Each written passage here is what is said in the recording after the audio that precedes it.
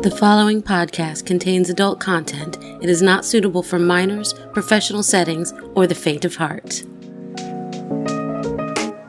In celebration of National Storytelling Week, I'll be publishing individual stories each day. This story was told live on stage at Petra's by Brian Penn.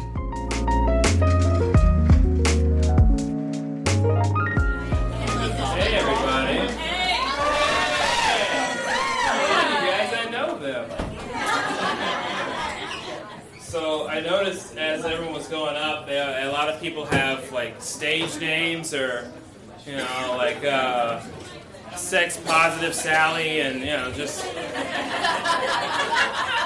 real fun. Well, I just did it because I'm so used to always putting my normal, just my name. And I see all these first names and code names. I'm hearing all these stories. I'm like, well. All right, well, that's my name. It has been a saucy night tonight. It's like, well, I'm horny in a group of 100 people. Some of you have been in this position before. Many positions. That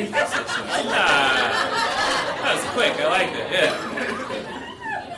No, I hadn't really planned on telling a saucy story. Here's a could have been saucy story. It's one of those.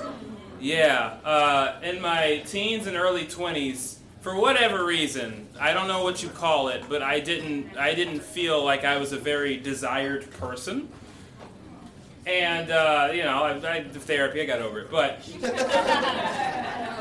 the worst is, I had no idea when somebody was interested in me. Like ever. Every single time it would go over my head. We're at a party. I'm at this party, and I'm talking to this girl, and at one point she takes her cigarette out and she puts it in my mouth, right? And I'm thinking to myself, I think this girl might. I think she maybe she could possibly be into me. I don't know. Swear to God, I was like, I don't know, but for real, I'm 51% sure. This woman isn't and so the party's winding down, and even if she was, I wouldn't know what to do. I was like 20, I have no idea, unless we're both naked on a bed, I really don't. But from this to that, I don't know in the middle parts. And so I think, I'm like, okay, well maybe, I know that bed is where sex happens. I need to get us closer to bed somehow. Right. I'm a very tactical, strategic person. I've been my entire life. Meanwhile, she's down. I learned that years later. Right, so we get upstairs. I'm like, what do I do up there? I don't know. Show us some interest. This is gonna get cringe. I'm gonna let you know. Like consensual cringe, but dude, what the fuck? That kind of cringe. I'm like, I could. Maybe if I could show her my art book, I could do that.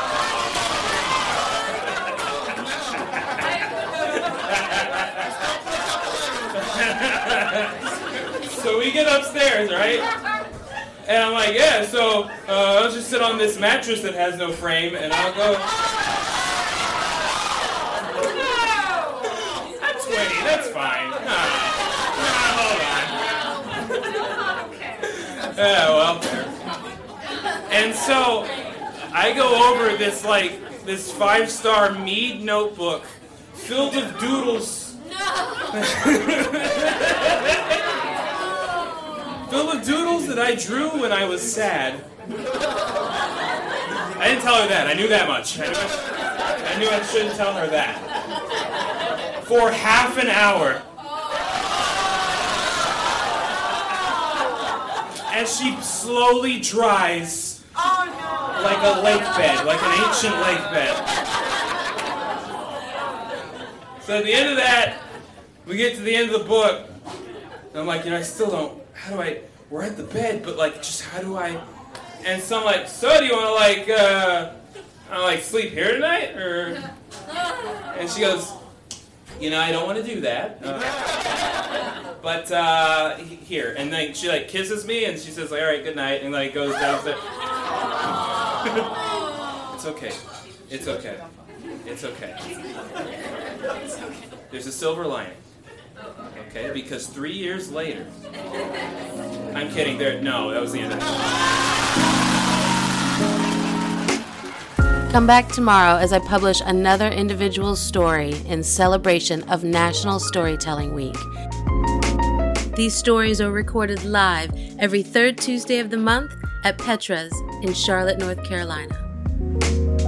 For more information about Foreplay Goes South, follow us at ForePlayGS on Facebook, FetLife, Instagram, and Twitter.